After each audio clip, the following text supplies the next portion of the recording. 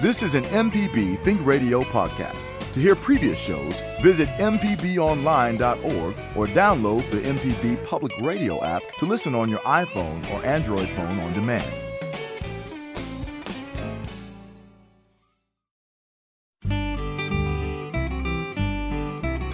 From MPB Think Radio, this is Creature Comforts. It's the show all about your animals and the animals around you.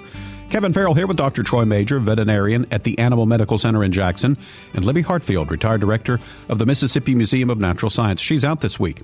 As much as we enjoy our Mississippi outdoors, it can sometimes not be as pleasant as we like. Have bumblebees ever ruined your afternoon, or have fire ants somehow found their way inside your shoe? Yes, they have on mine. Today on the show, our good friend Joe McGee will walk us through some of the more unpleasant sides of nature.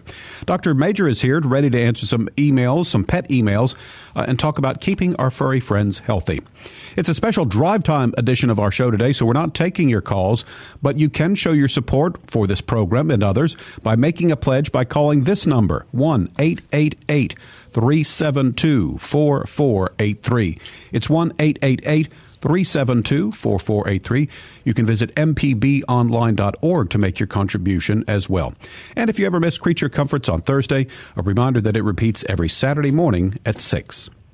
So good morning, Dr. Major. Hope you're doing well this morning. Good morning. Everything's very good.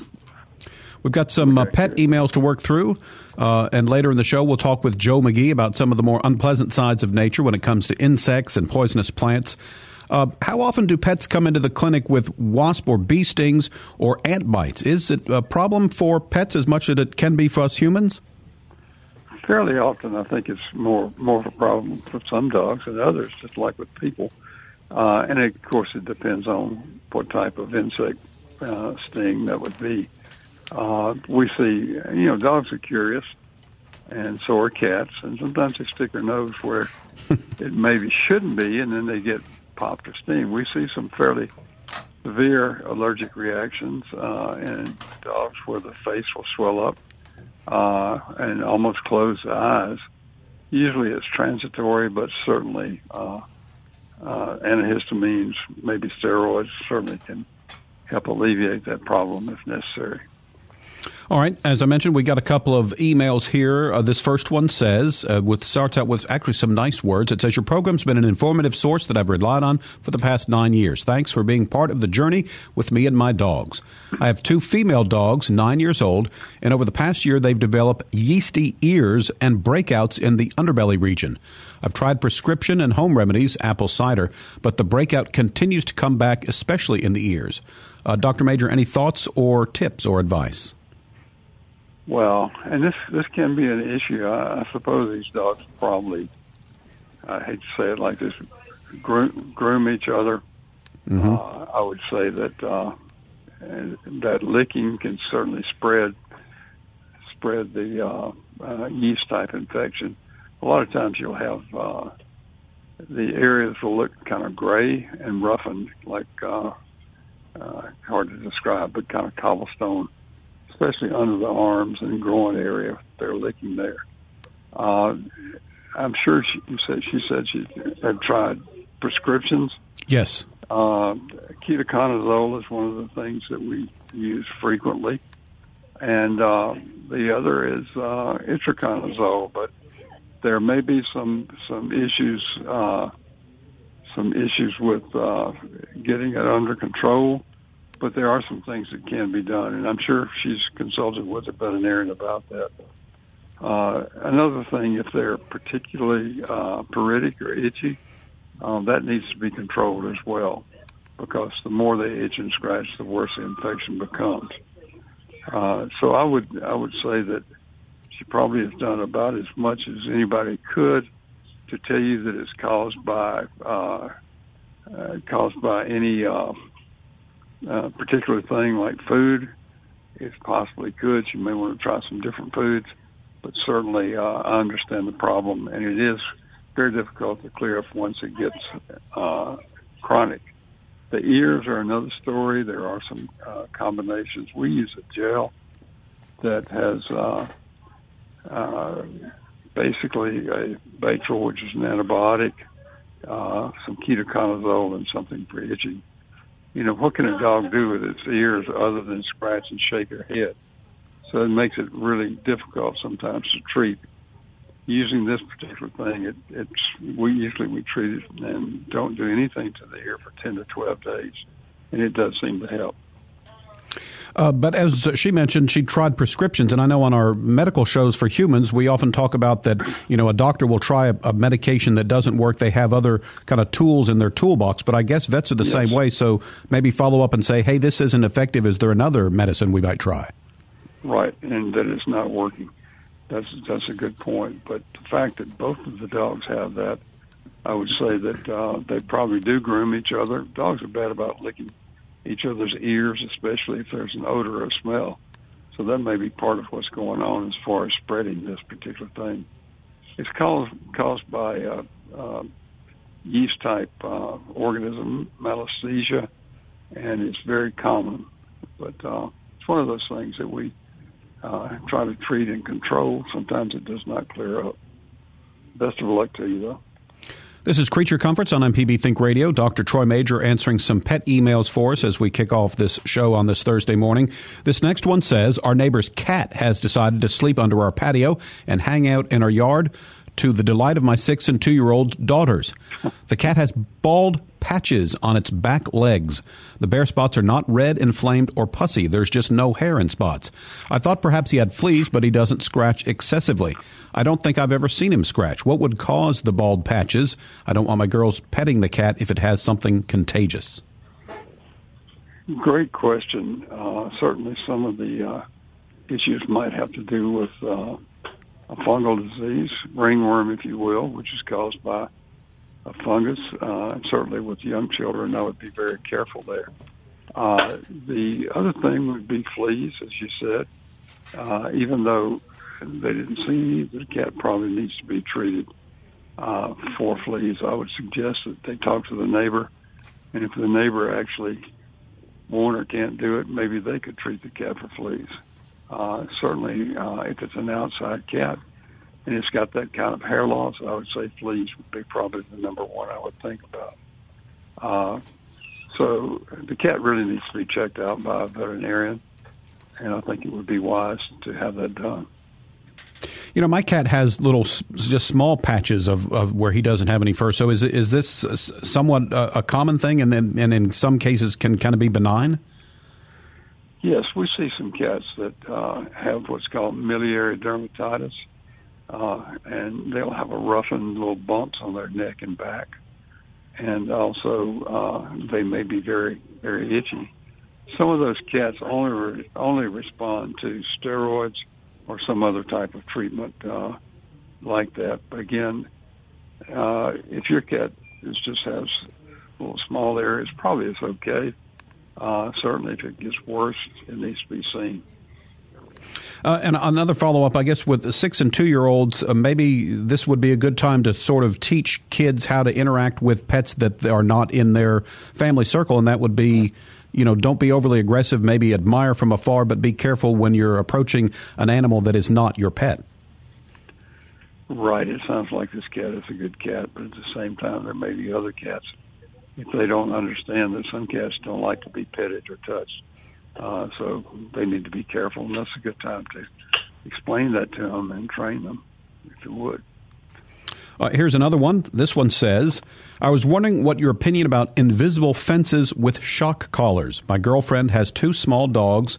I think it would be in their best interest to have more outdoor activities. She's considering having one of those invisible fences installed, so looking for your opinion on that.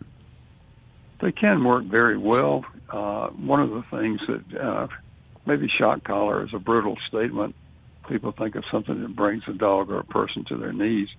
Actually, it's just usually it makes a little sound first before they get to the underground fence, and then just a very mild twinge, if you will. Most dogs respond to that. Some dogs could care less. They just keep going. The only real downside to invisible fence is the fact that other dogs or other animals may come in. It's not going to keep them out. So there could be some issues there. But a lot of people that have the invisible fence are satisfied with it. I would talk to a professional about that. By that, a professional installer. There are home kits that you can do, but if you're going to go to the trouble of putting up an invisible fence, I think you need to have somebody actually that knows what they're doing to install it. We're going to be visiting throughout the hour with Joe McGee. Joe, are you on the line with us? I am, yes. All right, we've got an email for you as well, and this one says, I've always heard that if you hear a tree frog during the day, it's going to rain. Any merit to that, and if so, do we know why? There may be some merit to that, because I've heard the same thing. There are three species that I hear calling sometimes before it rains. I think it has to do with the humidity, perhaps a change in barometric pressure that the frogs pick up on, and the temperature. The frogs that I hear, and it's in the summertime, they're not calling now, the green tree frog, the squirrel tree frog, and the gray tree frog. And they do seem to call before it rains. There's something about the atmospheric conditions that seems to trigger this, or so I have imagined.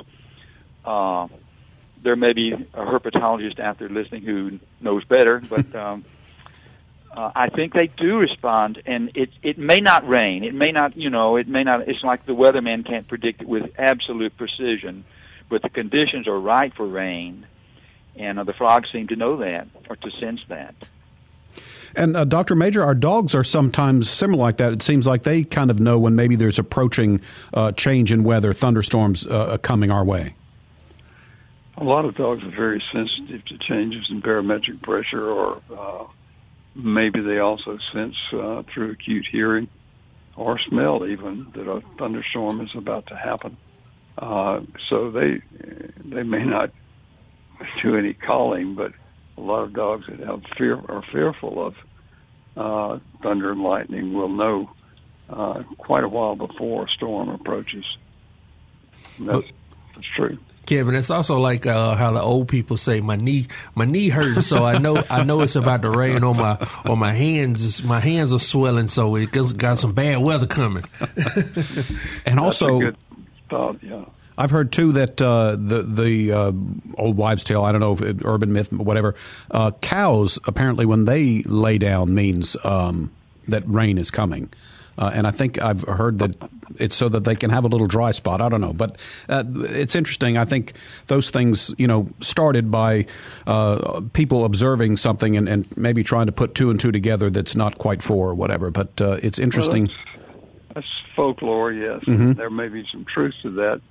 A lot of people said when the cows were all lying down facing the same direction, there was something going on, which would be unusual if you had 30 cattle that were all facing the same way. But there may be something to that. Interesting.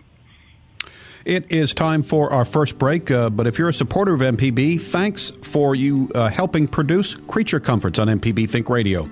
Our fall on-air fundraising campaign is happening right now. Hit the red giving button at mpbonline.org or call us at 888-372-4483. Joining. Hi, I'm Jason Klein from Fix It 101. If you ever thought about changing the doorknob or fixing a leaky faucet, some jobs just aren't that difficult, and yes, you can do it. If you want to find out how to do those things, listen to Fix It 101, podcast everywhere. We're back on Creature Comforts. Kevin Farrell here, along with Dr. Troy Major, and our guest today, one of our favorite guests, it's biologist Joe McGee. So, Joe, we love having you on the show because you're really a keen observer of nature. So tell us a couple of things that you're seeing around you this time of year. Well, you may have noticed that for the past few weeks, with the exception of the little cool spell that we had just a few days ago, we had a lot of foggy mornings, really foggy, dense fog. In fact, the Weather Service issued warnings about low visibility on the roads. But the fog will accumulate or collect on spider webs, making spider webs visible everywhere. Spider webs you didn't know existed will be quite visible because of the fog accumulating on them. And one of the ones that is still around, it's a small spider. It's called the spiny-backed orb weaver. I'll bet you many of our listeners have encountered this little spider. Sometimes you run into the web, you don't see it, you don't see the web when it's not foggy, and you may actually walk into it. It's a little spider about less than half an inch wide.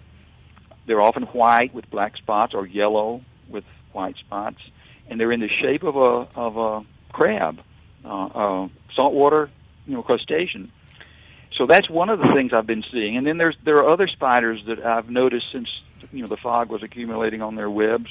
One I had not seen around my house before is called the marbled orb weaver. And I would recommend that listeners who are interested in spiders go online and see a picture of this one. It's a beautiful spider, and I was really taken aback when I first saw it, and I got some pretty good photographs of it, if I do say so. So it's been a good fall for spiders because the fog has made them so visible. Speaking of spiders, one of our listeners sent an email that had a picture of a spider that was in their yard. Our producer, Java, forwarded it to you. So if you could describe it for us and why you think the listener should be complimented. Yeah, the listener sent in a good photograph of it's a large spider. The first time a human encounters one of these, they can be somewhat intimidated by it. As you know, spiders have two body parts, and the head and the thorax are combined into what's called a cephalothorax, and then the abdomen, instead of three parts as an insect would have. This spider, as I said, is large. It can be at least an inch long, sometimes a little over an inch long, and I'm just talking about the body, not the legs. And then when you include the legs spread out, it's a huge thing. It could sort of frighten someone. It's very colorful. The abdomen is I would say a brick orange color with many, many little yellow spots all over it. And the cephalothorax is sort of a pale bluish-white color, or whitish blue, you might say. The legs are enormous, and they have little tufts of hair on them. Maybe you could post that on the podcast so folks could see them. And I would imagine that many of our listeners have seen this spider. It's called the... some people call it the banana spider. There's another name for it. It's also known as the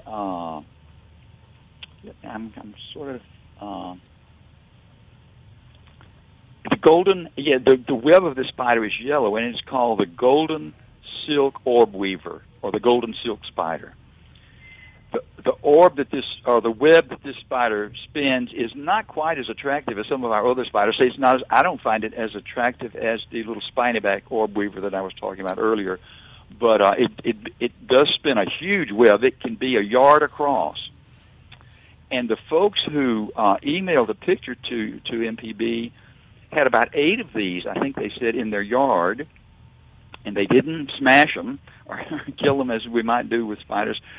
But some of the webs were over their 4 o'clocks, these flowers that bloom late in the day, and they were enjoying seeing the sphinx moths come to the 4 o'clocks. And the spiders, of course, with their webs above the flowers, were catching some of the sphinx moths. So the listeners moved the spider using a broom. They carefully moved the spiders to another area in their yard, and that way the spiders could get, they built a web there, and they could coexist, if you will, with the humans and with the sphinx moths. Sometimes when you walk through a spider web, it's that sticky stuff, so it's kind of an unpleasant experience. But I always somewhat worry about the spider, like it would be someone that has just trashed your home or whatever. But I imagine they can repair it. Is it really a major thing to kind of re-spin a web, or is that something that spiders are just naturally used to doing? I think they're probably naturally used to doing it because there are many things in nature that can damage their webs, the weather for one thing. And I walk through them too. I try to avoid them, and I have had many of the spiny-back orb weavers in my yard this year. And they've been almost unavoidable. I have one blocking my front entrance. I have avoided it, but I wear glasses, and the web gets on my glasses, and I have to go clean because as you say, it's a very sticky, messy thing. But the spiders, some of them take down they spin the webs right after dark. And they're up during the night to catch insects, and then before the sun comes up in the morning, they take the web down. And by take it down, I mean they consume the web. They actually eat it. So they're conserving resources. So I would imagine that it's not the end of the world for a spider to have its web destroyed or damaged.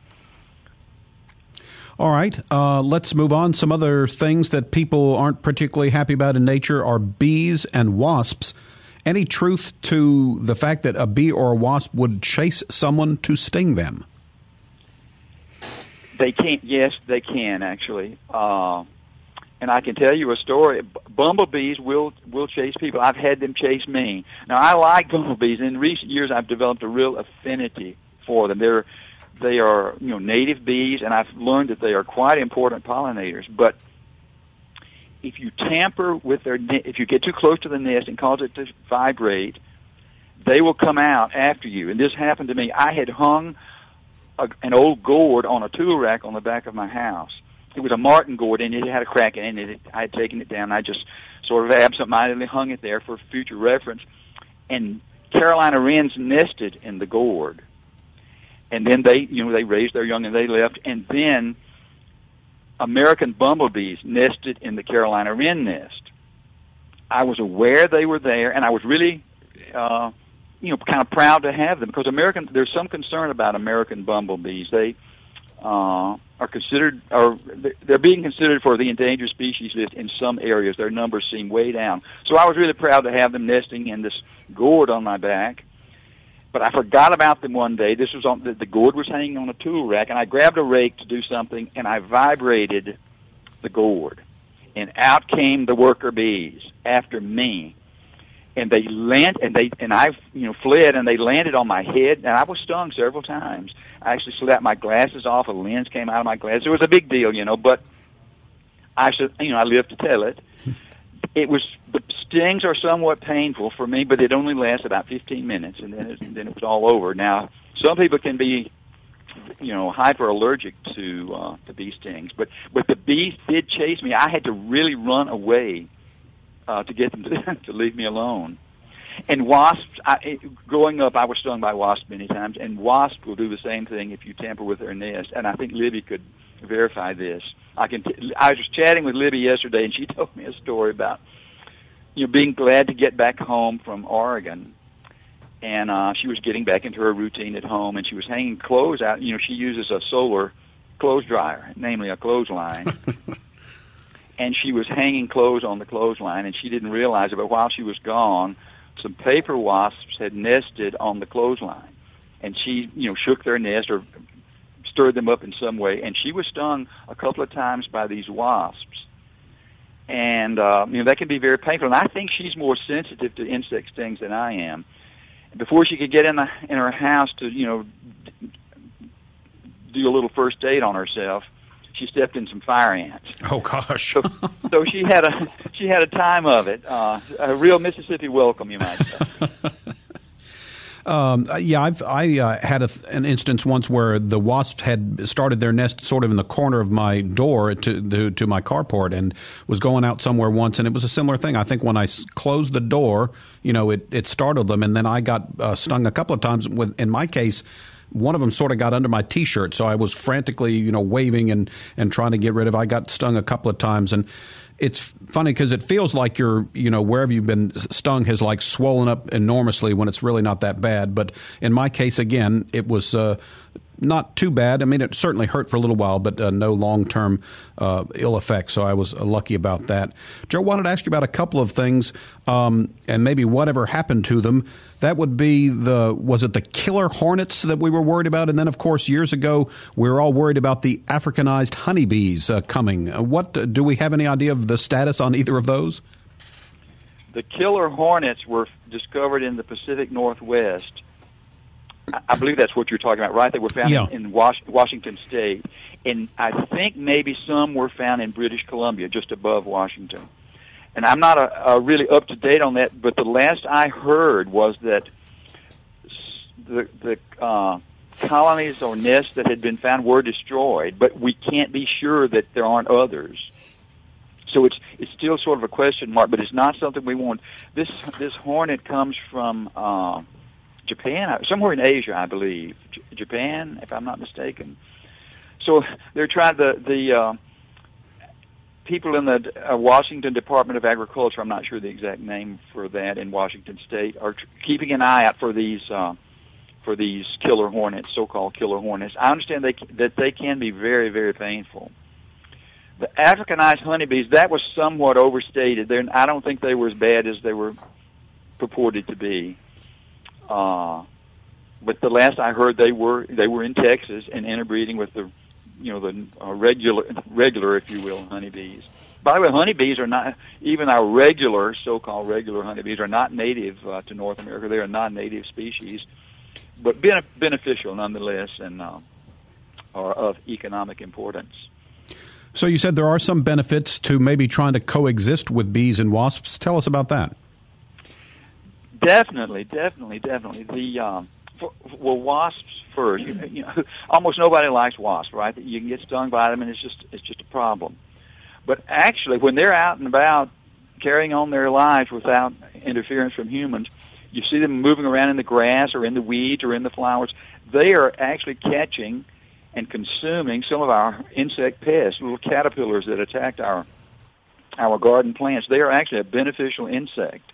And at the same time, they're pollinators. They're pretty important pollinators.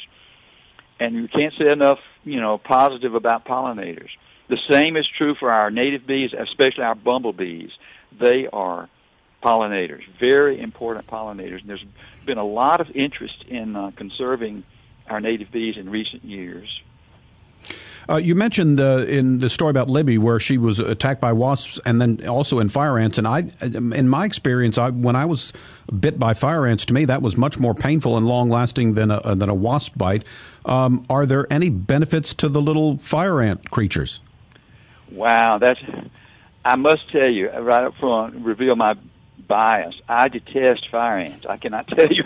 They're really a problem. But And it's hard to come up with anything positive to say about fire ants. They really are bad, and they were brought to this country inadvertently. They were introduced unknowingly, apparently through the port of Mobile. There may be one positive benefit from fire ants. They nest in the ground, right, in the soil. And in the process of nesting, they do aerate the soil. However, I think we can aerate the soil in other ways. Fire ants they injure and destroy our native ground nesting birds. They probably have a negative impact on the gopher tortoise. They attack the gopher tortoise eggs, apparently. Some of our other reptiles, it's possible they're having a negative impact on hognose snakes even. They are really bad news. It's too bad they were brought to this country. And I know it wasn't intentional. It was an accidental introduction.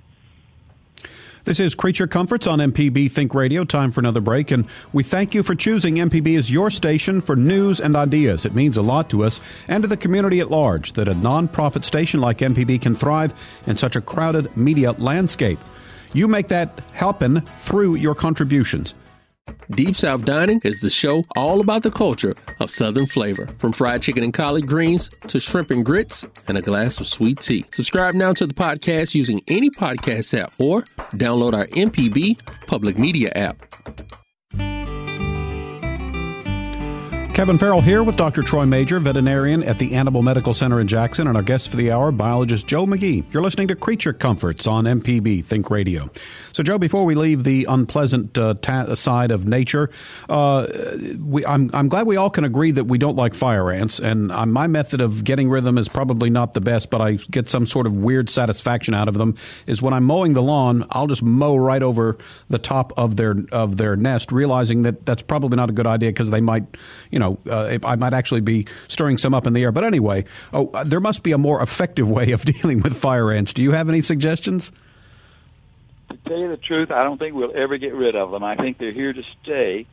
But like you, I sometimes mow over a mound. I would prefer to avoid it because when you do that, you scatter, the ants just pour out. They come out like lava from a volcano.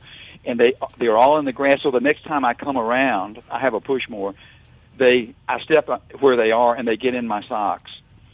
So I try to avoid mowing the mound, hitting the mound. Yeah. But something I do, and this is not completely effective, but sometimes when it's really wet, and we've had a lot of wet weather this year, I will pour boiling water on the mound. Mm-hmm. And that, the water is quickly cooled down by the soil, and the ants can be deep, but when it's really wet, they tend to come to the surface. And I do believe I have wiped out a few ant mounds using boiling water. And that way there's no chemical residue. I know there are products on the market, chemicals, but I sort of stay shy of those. I try to avoid any pesticides, to tell you the truth. It's just, it can be worse than the fire ants.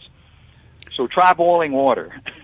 Yeah, I've heard that one as well. The other thing that I've heard when you are trying to get rid of a wasp's nest is that you need to make sure that all of the nest material, I think wasps kind of have a little stem at the top of their nest, and I've heard that if you just knock down kind of the paper part where they are and get rid of that if you leave that bit up at the top, they're going to come back there and rebuild that nest. And so what I try to do is make sure that you get the entire nest taken care of, and so maybe they will find somewhere else to go. Have you heard that? Is that true?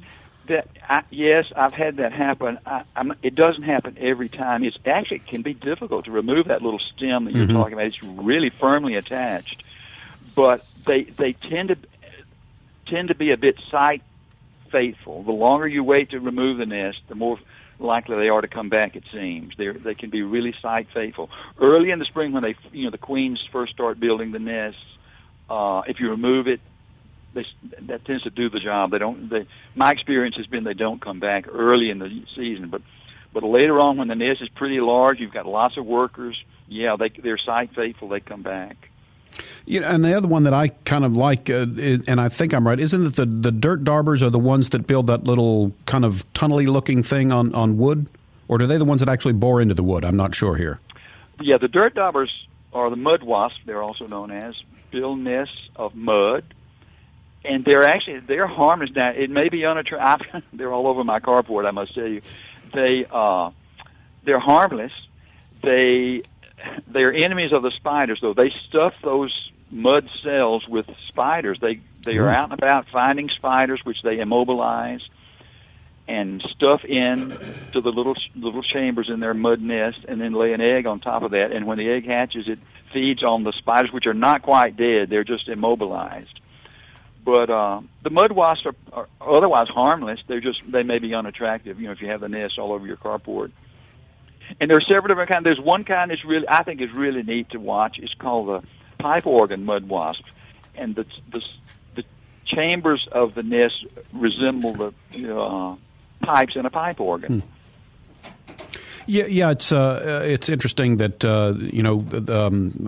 some of the things that we try to do to control them. So I think maybe try to coexist as best you can, because as we were saying earlier, it's when you disturb them that they kind of get angry and come after you. So if you can kind of identify them and stay away from it, and you enjoy your part of the world and I'll enjoy mine, I think we all should be good. That's right. And by the way, I have never been stung by a dirt dauber. I understand that they can sting, but it's very mild. You hardly notice it. But I've never been stung by a dirt dauber. They're not very aggressive towards humans. At least that has been my experience. So before we let you go on today's show, wanted you to tell us maybe about some of the birds that folks might be seeing in Mississippi this time of year. Okay, yeah. If fall migration is still going on, so if folks have a chance to get out with some binoculars and look, there's no telling what they can see. One of the birds that has arrived is our only migratory woodpecker, the yellow-bellied sapsucker. They arrived in my yard first 2 or 3 days in October, and so they've been around. Actually, there's another woodpecker that's somewhat migratory, the northern flicker, state bird of Alabama, but they're here in Mississippi year-round, but their numbers increase in the fall when some from the north move in. So yellow-bellied sapsuckers. I'm still waiting for the arrival of the white-throated sparrows. I would be willing to bet you the next time we have a cool spell, like we recently had, that the white-throated sparrows will arrive in Mississippi. In fact, some of the folks up north may have seen white-throated sparrows already. I haven't heard of any sightings, but you never know. I've also had, and this is one that you'd really have to seek out. The average person would not see this bird, but I've seen them behind my house. It's a little wren called a sedge wren, and they're in Mississippi in the fall, winter, and early spring. So those are some things to look out for. The yellow-bellied sapsucker, for sure. They're here and busy creating their little sap wells in the trees. What about if someone has a bird feeder in their yard? Is it good to keep it up year round? I do, but I cut way back in the summer, late spring and summer. And interestingly, this time of year, I have fewer birds coming to a feeder than almost any other time of the year. I think there's lots of wild food for them to eat, perhaps. They're elsewhere. I have just a few cardinals and some mourning doves coming to my feeders, and that's about all right now. But when the weather gets cold, when the weather turns really cold, then we'll have all kinds of sparrows, and the chickadees and titmice and the woodpeckers will all start coming to the feeders. So it's not too soon to start thinking about your bird feeder strategy if you plan to feed the birds this winter. We know that some birds are cavity nesters. Do we see any of those kind of birds around this time of year? Oh, yeah. Some of them are permanent residents, like our eastern bluebirds. Screech owls are cavity nesters. And now it's not too early to think about putting up a birdhouse. If you plan to put up a birdhouse, and that is a man-made cavity for the cavity nesters, now would be a good time to start thinking about that, and then maybe put it up after Christmas, between Christmas and New Year's, or in January, so it's up and ready for the birds in the spring when they start nesting. In fact, screech owls will use a nest box, just to roost in, even this time of year. So, and other cavity. Let me see. Chickadees are cavity nesters. Tufted titmice. There are a number of our cavity nesters are permanent residents in the state. So it's not too early to think about putting up a nest box, if you plan to do that. And what about birds of prey? What type of birds of that kind might we see this time of year? Red-shouldered hawks are a good one to see. I've been seeing them. I see them almost every day behind my house. Red-tailed hawks, especially if you're traveling up I-55 towards Grenada or towards Memphis, you'll see them perched along the highway. Let's see. The little screech owl I mentioned is a bird of prey, one of the nocturnal birds of prey. I hear, when we had the cool spell, I turned off the air conditioner, opened my bedroom window, and I heard barred owls at night. So that's a good one to listen for. Maybe not, you might not see it, but you can listen for it.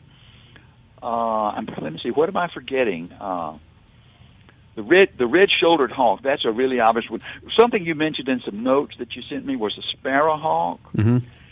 And the sparrowhawk, the name has been changed. It's now called an American kestrel. It's not a true hawk. It's actually a falcon. And I don't see those in the summer. They do breed in Mississippi very sparingly. There's a subspecies that breeds in Mississippi, but you hardly ever see them in the summer. But just recently, I saw 3 in one day.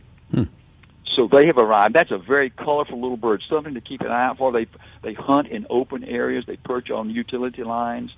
That would be a good one for folks to get to know, the American kestrel, or sparrowhawk, as it used to be called. So to wrap up earlier, we had a question about frogs. In the cooler weather that's approaching, will we see, or actually probably not see, but we will hear more frog activity? Yes, right now the frogs are pretty silent. The breeding season is over for most of them in Mississippi. But after Christmas, during the Christmas holidays, sometimes I hear the first spring peepers. In fact, I heard a spring peeper calling a few nights ago, but it was just an outlier. This is not the time of year they call, but I recognized it as a spring peeper. But after Christmas, we should start hearing the spring peepers, the chorus frogs. There is one frog you might hear this time of year. If we have and it rained here at my house this morning, and when it gets cooler, you might hear leopard frogs. They breed during the cool weather season.